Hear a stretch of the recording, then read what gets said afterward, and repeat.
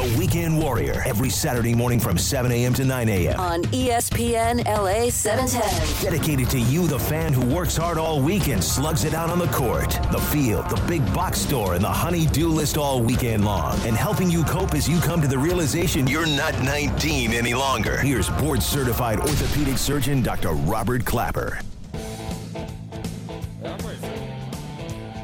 Good morning, Los Angeles, and welcome to another edition of the Weekend Warriors Show. I'm your host, Dr. Robert Clapper. I'm an orthopedic surgeon at Cedars-Sinai, 33 years. Wow. What an unbelievable week in surgery. Spending time in my office seeing patients, so many of you. Not necessarily weekend warriors, but people of all shapes and sizes, young, old. It's an awesome journey I've been on in my career to try to understand how the body works. And what a pleasure it is each and every Saturday morning for me to be here with you, to teach you what I've learned over these years. I'm so excited for my guest at 8:15, because it's from the world that I spend a lot of time in, keeping me balanced in my life. The intensity of being a surgery, dealing with life and death. My balance is being a sculptor in marble with chisels like Michelangelo used, but it's also being a surfer. And with that hurricane, Sunday and Monday I went surfing, and oh my God, it was awesome. But we all need that balance, that yin and that yang. And today's topic is a fascinating one. I'm sure there's never been a show, TV, movie, or radio ever like this one, which is why it's so fun when I meet weekend warriors. It's so interesting to hear. When I ask them, what's your favorite show over these 500 plus shows I've done? What's your favorite story? They almost have to pause. And they always say the same thing. There's so many, Dr. Clapper. Because there's stories that you're not going to hear on any show, which is why this show has been so successful. And I want to thank Rebecca and Tyler and Greg Bergman for helping me behind the scenes, making this show happen each and every Saturday. And the great Steve Paulette and Jared Abrams, who are still participating. I can't do it alone. So my guest, thanks to Jared Abrams, James Mosley, is calling in at 8:15. And of all the things that you could do with your life, this is something different for you guys to hear about. But it's very near and dear to my heart, because James Mosley is an expert and started a company that makes something that I'm sure none of you have ever even known existed, let alone held it in your hand. But it's surf wax. It's a special material, wax, that's made so that I can rub it on my surfboard, that allows my feet to stick better, gives me traction, gives me texture, so I don't fall off my slippery surfboard, which is smooth fiberglass. And you're going, okay, glad you're a surfer. I'm glad you use it, Dr. Clapper, but you know what this show is all about.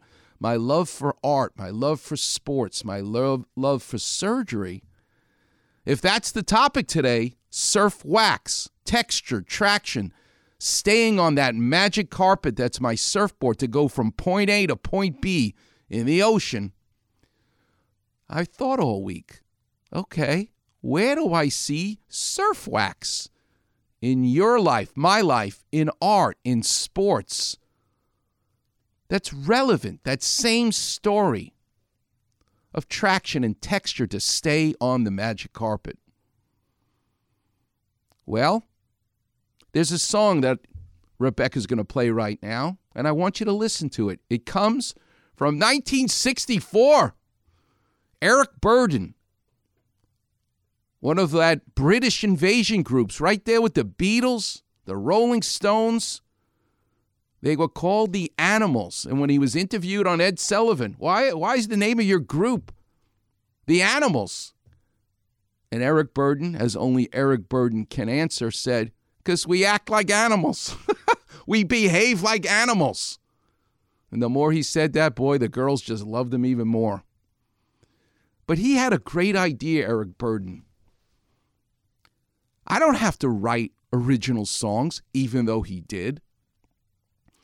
I'm going to sing the songs that have been around for hundreds of years and put my own twist on it. So listen to a song that's over 300 years old that he made into one of the greatest rock and roll songs of all time, called The House of the Rising Sun. Let's listen, Rebecca. Here he is. You can turn it up. This is Eric Burdon. You don't sing like this without an anger burning in your heart. That anger comes from where Eric Burdon grew up, a godforsaken town, a port city outside of London. Poverty, unemployment, as he called it, a ghetto. There's no hope in that town. The only way Eric Burdon gets out of his town, the only way Dr. Clapper gets the hell out of Far Rockaway, New York, is a magic carpet. A surfboard, if you will, that's going to take me from point A to point B. I need to get the hell out of Far Rockaway. Eric Burdon needed to get the hell out of his unemployment, apathy, hopeless town. And for me, it was going to college and going to medical school. That was my surf wax, my texture, my traction to get the hell out. For Eric Burdon, it was music. But how did he do it? Well, he'd hang out at the local jazz clubs and listen to music. But something even better happened to him. Because it's a port town where he grew up. Just destitute, just awful. But his neighbor was a seaman. He was a merchant marine and could travel all over the world. And his neighbor loved Frank Sinatra. So when he traveled all over the world, particularly to America, he bought albums, music, and shipped them back to this town in England. Get a load of this, though. So that the Sinatra records wouldn't get scratched, he needed packing material. So he stacked the Sinatra records that he wanted to keep, this neighbor of Eric Burdon's, he's a little kid at the time, with records that he could care less about. Records that could be the packing equipment. Leadbelly, Robert Johnson, the music, Chuck Berry, that he had no interest in. That was the packing material. And those records got scratched and destroyed on one side, but the other side was preserved.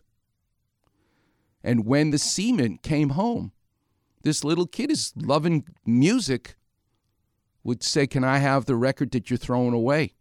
And he gave it to him. Eric Burdon fell in love with rhythm and blues and music that was being discarded by his apartment mate. And that's where the House of the Rising Sun came from. Eric Burdon realized, this is my surf wax to get the hell out of my godforsaken town. What about in the world of sports? This is an unbelievable story of surf wax in a person that you're all familiar with, Phil Knight. I don't know Phil Knight, Dr. Clapper. Yes, you do. Because Phil Knight started the largest sports apparel company in the world. He's the 24th richest man, according to Forbes, in the world right now. He started Nike. And he started Nike with $500 from him and his track coach from the University of Oregon, Bill Bowerman. Okay, Dr. Clapper, sneakers, Nike, apparel, I get it. Why is that Surf Wax? Because you're going to be blown away when you hear the story of texture, traction to get from point A to point B. It was Bill Bowerman, Phil Knight's track coach, his partner in starting Nike, that said, I need to make a better traction, a better texture to move along and improve sneakers. Hey, I got an idea, Bill Bowerman said. Look at my wife's waffle iron. It's in the kitchen. What if I poured polyurethane, gooey plastic, instead of, to make a delicious waffle? By the way, Uncle Bill's in Manhattan Beach, the best waffle in Los Angeles. But now my mouth is watering. Thanks for doing that. I'll pour polyurethane in the waffle iron. That might give a better texture, traction, to allow a runner to go from point A to point B. And you all know what happened when running shoes had a new sole, S-O-L-E, but they also had a new S-O-U-L, thanks to Phil Knight, Bill Bowerman, and Nike. And you got to hear that story. It's amazing. So yeah, there is a connection, Steve Mason, you were wondering. John Ireland, you were wondering. Because the promo is so cool from this show. I tease you all week long. What is the connection between Eric Burdon and the Animals to Phil Knight and Nike and Surf Wax? Well, there it is. But you got to hear the sound bites, and we'll play them coming up. Clapper Vision, oh my God. I'm going to do Clapper Vision with the Weekend Warriors. The number's 877-710-ESPN. And I'll take your calls at 7:45 or at 8:30 because I want to get through the sound bites. But Clapper Vision is also most valuable, certainly for all of you fantasy football players, because we got a lot of fantasy football injuries. Dak Prescott, he broke his thumb. Oh, he'll be back in 4 weeks, Jerry Jones says. Yeah, let me explain to you what exactly is happening about this unique bone and joint in your body called the thumb. Here's a Clapper Vision to get you started. A windshield wiper and how it attaches to your windshield. I'll explain later. That's your thumb. What about TJ Watt? He tore his pec major muscle, had multiple opinions, no surgery, but your pec major. Here's a Clapper Vision to have you start thinking about. A flagpole. And the flag that's flying in the wind is that flag that no longer flies, thank God, that represents the South. Remember that giant X? That was the flag of the South fighting the North in the Civil War. Well, I want you to imagine that flag with the X on it attached to a flagpole. Believe it or not, the flagpole is your arm, your humerus bone, and your pec major, which is right under your nipple in your chest. I'll explain why, to me, it's exactly like that South flag in the Civil War. In terms of how the fibers of the muscles are, I'll explain. And finally, we got to talk about Justin Herbert. Everybody's so relieved he just fractured his rib cartilage. I'm here to tell you, I wish he broke his rib, the bone, and not the rib cartilage. There's 24 ribs that you have. You in your car listening to me right now, you got 24 ribs. 7 of them are attached to your breastbone, the sternum. 2 of them are called false ribs because they attach to your back, your thoracic spine in the back, but they don't attach to the sternum. They attach to cartilage that then attaches to your sternum. And 2 of them, 10 through 12, we call those floating ribs. Not false ribs, but floating ribs because they ain't attaching to cartilage to your breastbone. Clapper Vision for Justin Herbert is going to be a fence that surrounds your yard. But why do I worry about rib cartilage that's fractured more than the rib bone. I'm going to explain, and I'll give you, well, I won't even give you a clue. I'll tell you why. It's a more serious injury that takes longer to heal, and I'll explain. Coming up next, oh my God, and don't forget, we got to talk about food. There's a donut that reminds me of surf wax because it's sticky texture and allows something to be stuck on top of it. So we got to talk about surf wax in the world of food, and I'll explain. Coming up next on the Weekend Warrior Show here on 710 ESPN. Check this out. Weekend Warrior is on the air. From the epicenter of sports in the Southland. ESPN LA 710. With Dr. Robert Clapper, board-certified orthopedic surgeon at Cedars-Sinai Health Associates. What's going on, LA? This is Kobe Bryant. The best entertainer. Forget going to the movies. Start your weekend off right. Listening to the Weekend Warrior Show with Dr. Clapper. So the Clapper was looking at the flapper. Can you imagine how cool that was? Every Saturday morning from 7 to 9 a.m. on ESPN, 710, home of your Los Angeles Lakers. There is a house in New Orleans. They call the rising sun. This is Eric Burden. Welcome back, Weekend Warriors. This man single-handedly changed. And he lives in Ojai, I think. How old is he? He's 81. His contribution to rock and roll cannot be overstated. But I want to play another song, Rebecca. A song that really is surf wax. A song that he wrote and sang that really reflects what music did for him. The surf wax that allowed him to get the hell out of his godforsaken neighborhood, which you'll hear him being interviewed in a second. But we got to get out of this place. This is a song that absolutely is true.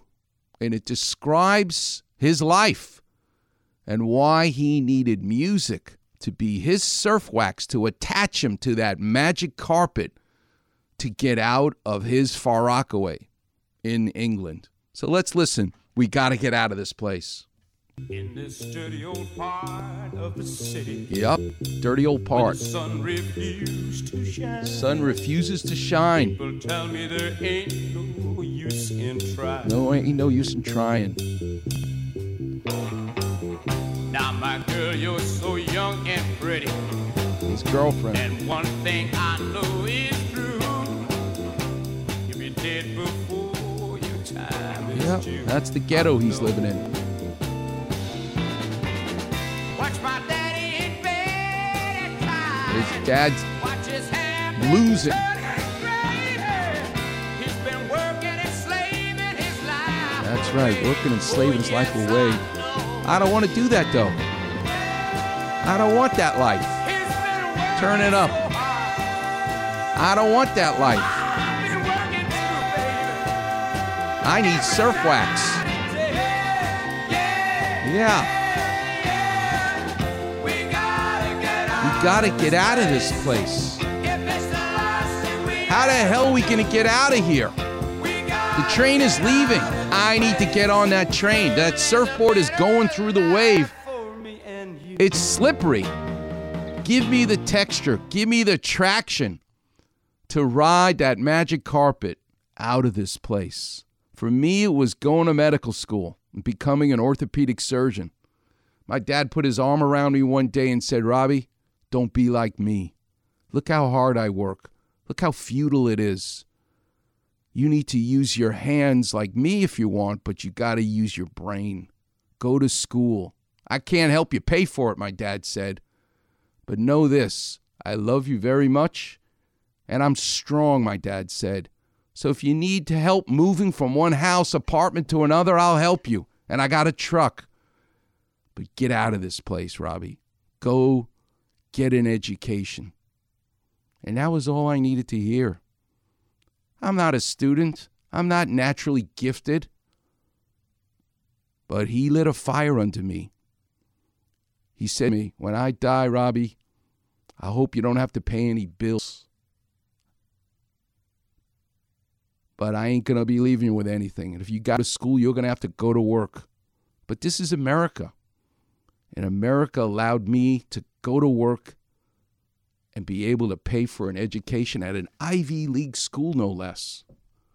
And trust me, if I can do it, you can do it. And I'm talking to you, the weekend warrior. But Eric Burdon, this interview is beautiful. So let's go to yellow number 5, Eric Burdon being interviewed. And I came in touch with it personally because I had a seaman who lived downstairs to me in the next apartment. Let's go to 6. He would go to... Let's go to 6. What do you think it would have been like had you never broken out of there, if that had been your world, instead of the inside of the Concorde and hotel rooms across the globe? What do you think Eric Burdon would be doing today if you'd never come out of there as a rock musician? I'd probably be unemployed like everybody else in my hometown. I mean, it's the unemployment has been a way of life since World War II. Number 7. And well, before that, we had the huge marches, Jarrow marches in the 30s, where the men from my hometown moved en masse to London to demand work. Yes. And they just did the same thing last year, but they didn't get the support that they had in the 30s. Nobody was interested anymore. It's tough. It's a very when apathy gets into the bloodstream, it's tough to get rid of it, and it's tough. It's a hard situation. So I'm setting the table of what this town that he's from is all about. Got a couple of more sound bites to paint the picture for us. Here we are on the radio. It's not like I can show you pictures. I'm going to clapper vision with pictures and metaphors, just like Chick Hearn and Vin Scully. Let's go to red number 1. Where did you grow up, and what kind of town was it? Coal mining, heavy industry, armament building, shipbuilding, wife beating, beer drinking town. Newcastle upon Tyne. Big city, small town. What was it like growing up, living in that place? It was exciting from a musical point of view. I had a great musical education there. There was a great jazz club there and a good rock and roll scene there. Every night of the week there would be like a different facet of music. Next. How in a small town in England did you discover American blues? It's a seaport. And seamen used to bring records from America. And they would bring things like Tennessee Ernie Ford and Frank Sinatra. And amongst the records would be Fats Domino and Chuck Berry, and they would give them to me because they didn't understand them. So I got off on the records that they used to bring me. And my whole musical education is just strictly through American records. So. I want you to hear about these records. Go to yellow 5. And I came in touch with it personally because I had a seaman who lived downstairs to me in the next apartment. He would go to America on regular trips. He was a Frank Sinatra big band Count Basie fan. Mm-hmm. He would bring back records that he liked, and there would be these rhythm and blues records that were used as packaging material, and he would discard them. I would grab them, and I had a small wind-up record player, and put it on the record player, and suddenly there was Wyoming Harris, Don't Roll Those Bloodshot Eyes at Me, and the early stuff was even Bill Haley and the Comets and that kind of thing. And I suddenly said, wow, there's a world of music here, would you get me some more? So consequently, that happened to more than just myself. There are collectors in England who have unexplainable collections of records that are all scratched on one side and perfect on the other. It's because they were used as packaging material for the big artists of the day. Elvis. Unbelievable. Packaging material. Discarded. That seaman who lived next door to him saw this little kid with the bright eyes and love for American music. Happy to take the junk. Not the Sinatra that the seaman wanted to keep, but the junk that he used as packing material. That's where the House of the Rising Sun came from. Let's go to yellow 1. What do you think it was? Well, I think what we picked up on was something that America let drop or forgot for a while, and that was your own very homegrown folk music and blues elements that had been around in this country since the turn of the century. Because that song, The House of the Rising Sun, was an old song, and I know you've done some research on it. How old do you think it was? How far back do you think it went in this country? Well, as far as I can assimilate, as old as 300 years. Mm-hmm. 300 years! So he didn't have to write any new songs, but he put a rock and roll spin on those songs. Number 2. And came across the Atlantic with the immigrants and somehow found its way to New Orleans. How did you first hear that song, and whom? Can you recall? I can't remember where I first heard it. My first conscious recording of it was Josh White. Mm-hmm. Who was, he was part of the folk explosion right after World War II. Josh White and Richard Dyer Bennett was one of those guys, and Burl Ives came along at about the same time. And they started singing, I guess, in coffee houses in Greenwich Village in New York City, bringing that to the attention of some of the American public, but it never broke out. A song's a song, though. Rebecca's downloaded Bob Dylan actually singing House of the Rising Sun. For 300 years, many people sang that song, but nobody sang it with that soulfulness of Eric Burdon, because he knows what that song is really about. Number 3.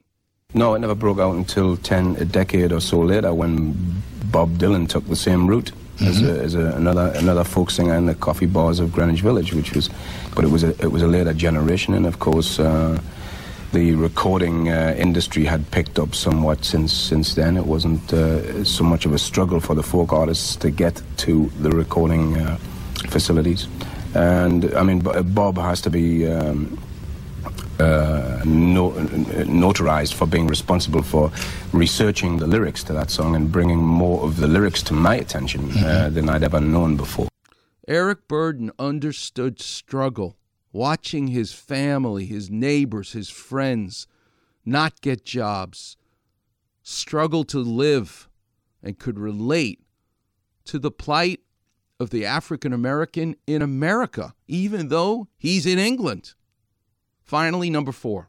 Well, I mean, in terms of histrionics, you can read in the history books and see that a part of the politicization of racism in the South, there was a period where it was advised that white folks don't listen or buy black folks' music. I mean, it was an actual movement.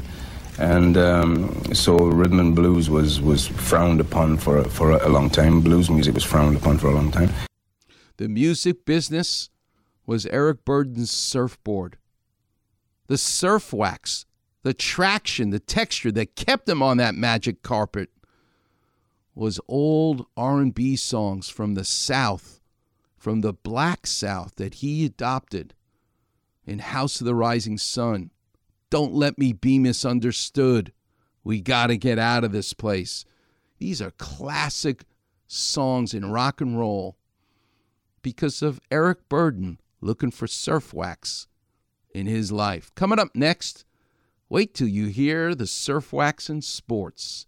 The story of Phil Knight will amaze you. We'll get into it. The number's 877-710-ESPN. You're listening to the one and only Weekend Warrior Show here on 710 ESPN. Check this out. Weekend Warrior is on the air. From the epicenter of sports in the Southland. ESPN LA 710. With Dr. Robert Clapper, board-certified orthopedic surgeon at Cedars-Sinai Health Associates. What's going on, LA? This is Kobe Bryant. With tinted windows. Can you imagine? Start your weekend off right. Listening to the Weekend Warrior Show with Dr. Clapper. While I'm in Italy. Every Saturday morning from 7 to 9 a.m. on ESPN. 710, home of your Los Angeles Lakers. In this dirty old part of the city where the sun refused to shine, people tell me they're... Welcome back, Weekend Warriors. That's Eric Burdon of the Animals, using music as his surf wax. Stay on that magic carpet of music to get the hell out of his neighborhood. And that's what this song is all about. We got to get out of this place. Nobody has the soul, that voice. He hits you right in the chest when he sings. But what about in the world of sports? In the world of sports, Nike, Phil Knight. And it's so interesting to me. You hear an Eric Burden sing. Eric Burden is 81 years old. Phil Knight is 84 years old. Think about it. This is how cool life is. Here's a guy in England trying to figure out his surf wax of getting out using music. Phil Knight is at the University of Oregon. Same time he's graduating in 1959. And he's on the track team, the cross-country team. He's a miler. And he's no slouch. He's very self-deprecating. But he ran a mile in 4 minutes and 13 seconds. That's not breaking the 4-minute mile, but that's damn fast. And his track coach at the University of Oregon was a man named Bill Bowerman, who influenced this young track athlete in a way that changed the world of sports. The fascinating start of the biggest company in the world for sports apparel and sneakers will fascinate you. Let's go right to the beginning. Let's go to Phil Knight's crazy idea. It was a crazy idea to the outside world, but it never really was to me. That it was always a big hope. That hope first flickered here at storied Hayward Field at the University of Oregon, where Knight was a mid-distance runner. Did you like the roar of the crowd? Very much. I didn't get that many, but... He wasn't the fastest, but he just might have been the smartest. I came here as a 17-year-old, just very uncertain of everything, and met Bill Bowerman, and I've often said, if there's no Bill Bowerman, there's no me.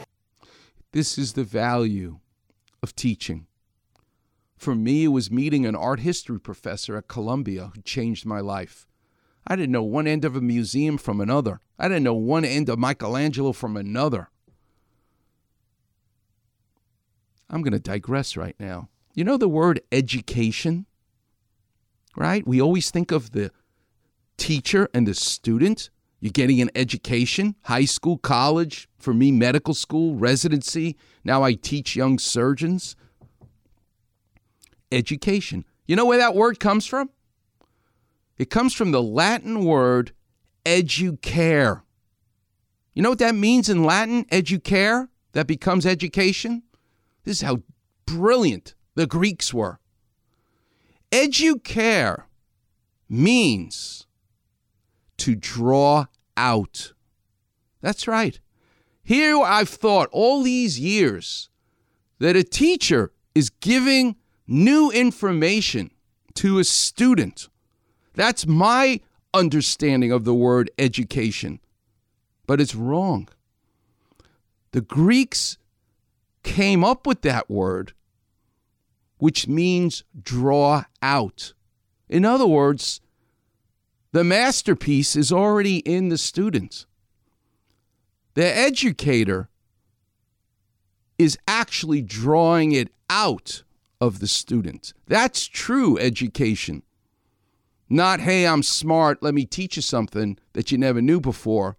No, you're smart, and I'm going to make you smarter by pulling it out of you. That's exactly what happened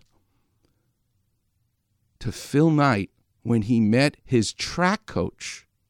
This is not someone he's meeting in the classroom. But the best education, the biggest education Phil Knight got was from his track coach. Why? What was it? Well, because Bill Bowerman loved to fool around and tinker with the shoes, with the sneakers. And this made the biggest impression on his student, Phil Knight. Number 2. Bill Bowerman was Knight's coach. He was obsessed with tearing apart track shoes and reassembling them, creating sort of a Frankenshoe of his very own. What were they like? Well, they were just, he would make them out of goat skin, and so they would just have almost no form in the upper, and then he'd get a spike plate taken off another shoe and then glue it on. They were pretty ugly, but they were light, and I was one of his guinea pigs, and that, kind of planted a seed. That seed took root while getting his MBA at Stanford. Knight wrote a paper outlining a strategy of manufacturing running shoes in Japan, where the labor was cheaper. You know why he wrote that paper? because Phil Knight started to realize that German cameras, Canon, suddenly were losing market share to Nikon, the Japanese camera company, to the point that they were really almost obliterating the German camera. Phil Knight got this coach ripping apart track shoes, making them lighter, spikier, whatever the hell he's doing. Hey, maybe the Japanese, just like they did with the camera business, maybe I can get a Japanese track shoe and see if I can take over the world of track shoes with the Japanese. This is what he's thinking. Because his coach, Educare, drew it out of him. Number 3. Well, ever since I wrote it, it was sort of ticking away in there. It just kept kind of growing. After graduating, Knight put his paper into action, convincing a Japanese company to let him distribute their brand of running shoe, called Tigers, here in the U.S. He began selling them out of the trunk of his car. His initial investment, $1,000, that he split 50-50 with his new partner and former coach, Bill Bowerman. People say, oh, I hear what Knight's doing to the Stanford MBA. He's peddling Japanese track shoes. That was a pretty big joke at the time. But I wanted it, so I said, I got to try it. I got to try it. And coming up, this next soundbite is the surf wax.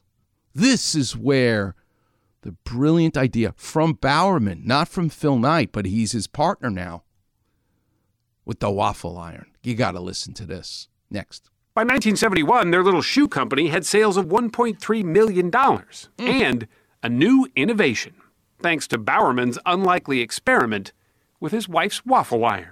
He put urethane in there. He says, maybe that's the pattern. That's a different pattern that breaks up that should give you more traction and more cushioning. The result was the Waffle Trainer, a new kind of sole that Knight wanted to manufacture under his own brand. What was the name you wanted? No, Dimension 6. Dimension 6, which no one... It'd be a hard time fitting on a heel tab, wouldn't it? Why Dimension 6? Well, there was a 5th dimension, right? So we wanted to be an extra dimension. But no one bought that idea. Nobody liked it. Guess who came up with the name Nike? Phil Knight came up with the name 5th Dimension. Have a seat, Phil. You're not good at coming up with names. But their very first employee, now that they're selling shoes, they're making money, the first employee, he came up with the name. Listen to this. Next. Mercifully, an employee proposed another name, Nike, the Greek goddess of victory. But Knight wasn't crazy about it, nor did he like the logo. The wing, as it was called then, a design he actually paid a college student just $35 to draw, was supposed to symbolize the sound of speed. But Knight thought it just looked like a big fat check mark. Nothing ever stands out and says, boy, that's it. There's not a eureka moment that, for me, that in almost all these things, I just say, okay, that's the best we can do. Let's go. Yeah, stay in your lane, LeVar Burton would say, right? Stick to what you know. Phil Knight doesn't know how to come up with the name. The employee did. And here's the next part of the story. What about the logo? The most famous logo in the world, the Nike swoosh. Listen to this story. Next. Marketing was never Knight's thing. In fact, he hated advertising. But he soon realized that well-known athletes wearing his shoes could speak and sell volumes. Romanian tennis pro Ilie Nastase was the first big name signed. John McEnroe would soon follow. And then came a 21-year-old basketball phenom from the University of North Carolina. Shot, Jordan, Michael Jordan. Next. When you first signed Michael Jordan, people thought you were nuts, right? Well, Fortune magazine ran a story about how Nike has lost its way by paying so much money for this basketball player. This you can buy. You cannot do this. Can. How much did you pay? The first year was like $250,000 a year. And he hadn't played a single game in the NBA at that point? No, but he'd been player of the year in NCAA. The Air Jordan became so popular, people were willing to kill for them. And they did. In the early 90s, a string of shootings and stabbings over the shoes made headlines. That was just a shock. The reaction is, this is insane, and it's a shock. In terms of just the desirability, it had reached sort of this cultural, it was more than just a shoe. Yeah, that's true. It's true. It became more than a shoe. Surf wax is more than surf wax. Surf wax attaches you to that dream of not falling off the board, that magic carpet. Just like Eric Burdon, founded in the Music from America, as an English kid in a hopeless town, changed the world. It's an awesome story. And it's fun to be able to connect the dots of art, sports, and surgery. And certainly food. There's a donut that employs this idea of being sticky enough to have traction. And I'd never had it before. Wait till I tell you what I'm talking about. Coming up next, let's do some clap revision. I can do it with you, 877-710-ESPN. What a day in surgery I had yesterday and even on Wednesday. How do you make the leg lengths when you do someone's hip replacement equal to the other side? Oh, my God. And one of the patients I did an anterior cruciate ligament reconstruction, tore his ligament in his knee. But he listened to me. I made him wait because he also tore his other ligaments in his knee in this horrific injury. But I made him wait. Sit tight. Let's not do the surgery right away. Let the other structures heal. I'll fix your ACL, but I won't have to do a lot more than that if we let your body heal the other injuries that can heal on their own. And I'll explain, but I also want to get into some clap revision with football players because a lot of them are going down. All these fantasy football requests are going to go right out the window because it's all about injuries. TJ Watt, Justin Herbert, and Dak Prescott. The number's 877-710-ESPN. You're listening to the one and only Weekend Warriors show here on 710 ESPN. Check this out. Weekend Warrior is on the air. From the epicenter of sports in the Southland. ESPN LA 710.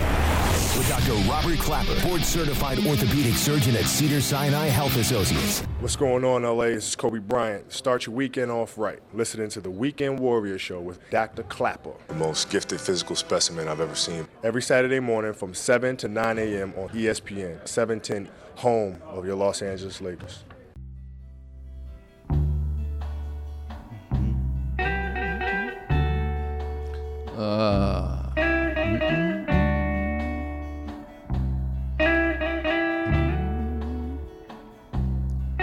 Don't tell me music isn't like a medicine.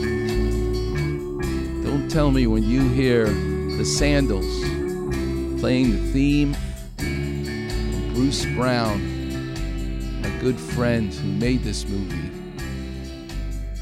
theme from The Endless Summer, that this doesn't lower your blood pressure, calm you down. There's no words. It's just the theme.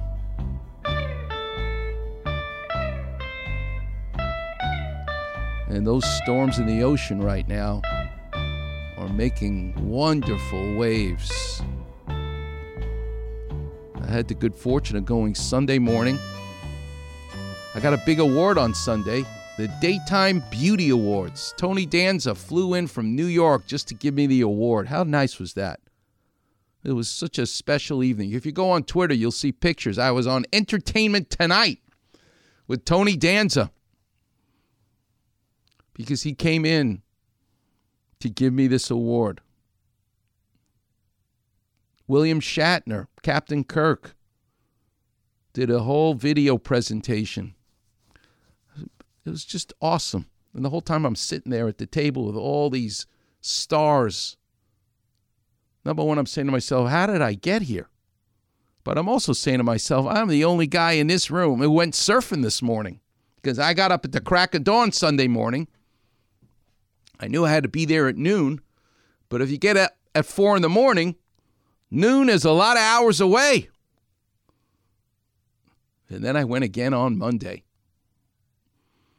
It was glassy. It was like a machine was making the waves. And I used my surf wax so I couldn't fall off my board, my magic carpet in the ocean. It was awesome. Let's talk about TJ Watt. He's one of the best defensive players in the National Football League. And he tore his pec major muscle. I love this muscle. I love this muscle because, like all the muscles in your body, we assign a function to it. So right now, take your left hand and squeeze your breast. Squeeze your chest. Take your left hand and squeeze your right chest. Where your nipple is. Feel your nipple. Right underneath that muscle is your pectoralis major muscle. Love this muscle because it begins on your breastbone, the sternum, but it also has anchoring and origins from your collarbone, your clavicle. And it also has origins from your rib cage. Oh my God. These muscles collect and anchor to the top of your arm bone. What I love about the muscle is when the muscle fibers contract, it allows you to bring your arm close to your body, right? But here's the coolest thing about the pec major muscle.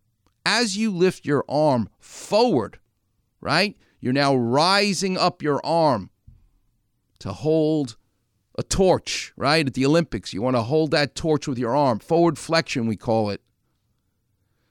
As the angle of your arm changes and the same muscle contracts, guess what it also can do?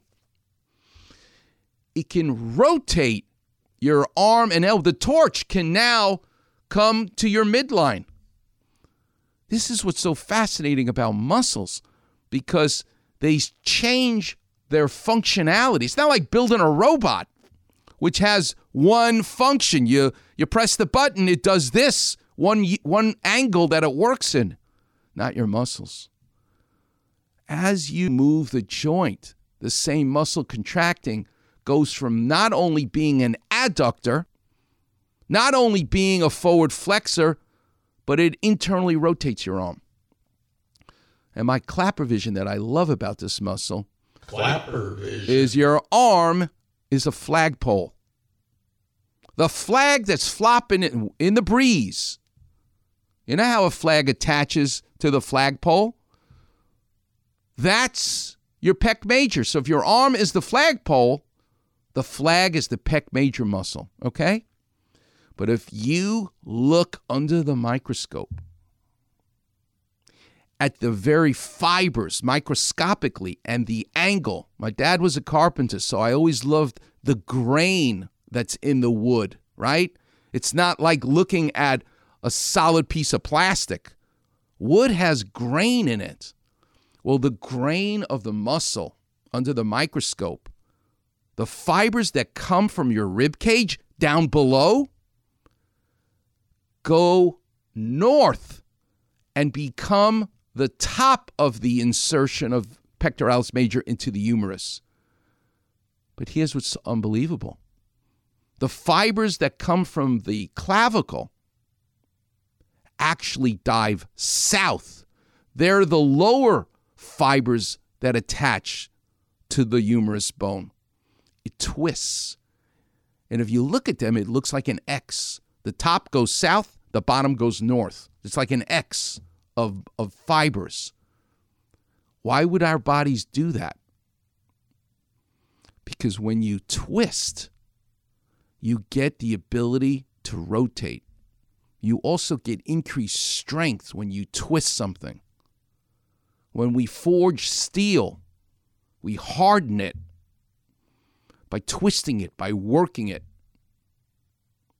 That's the necessary part of this fascinating muscle. But like most things in life, when they tear, the key question you need to ask your orthopedic surgeon, when you tear something, your rotator cuff, for example, your Achilles tendon, very common things to tear, your medial collateral ligament, I need you now as junior orthopedic surgeons to ask, is it a full tear or is it partial?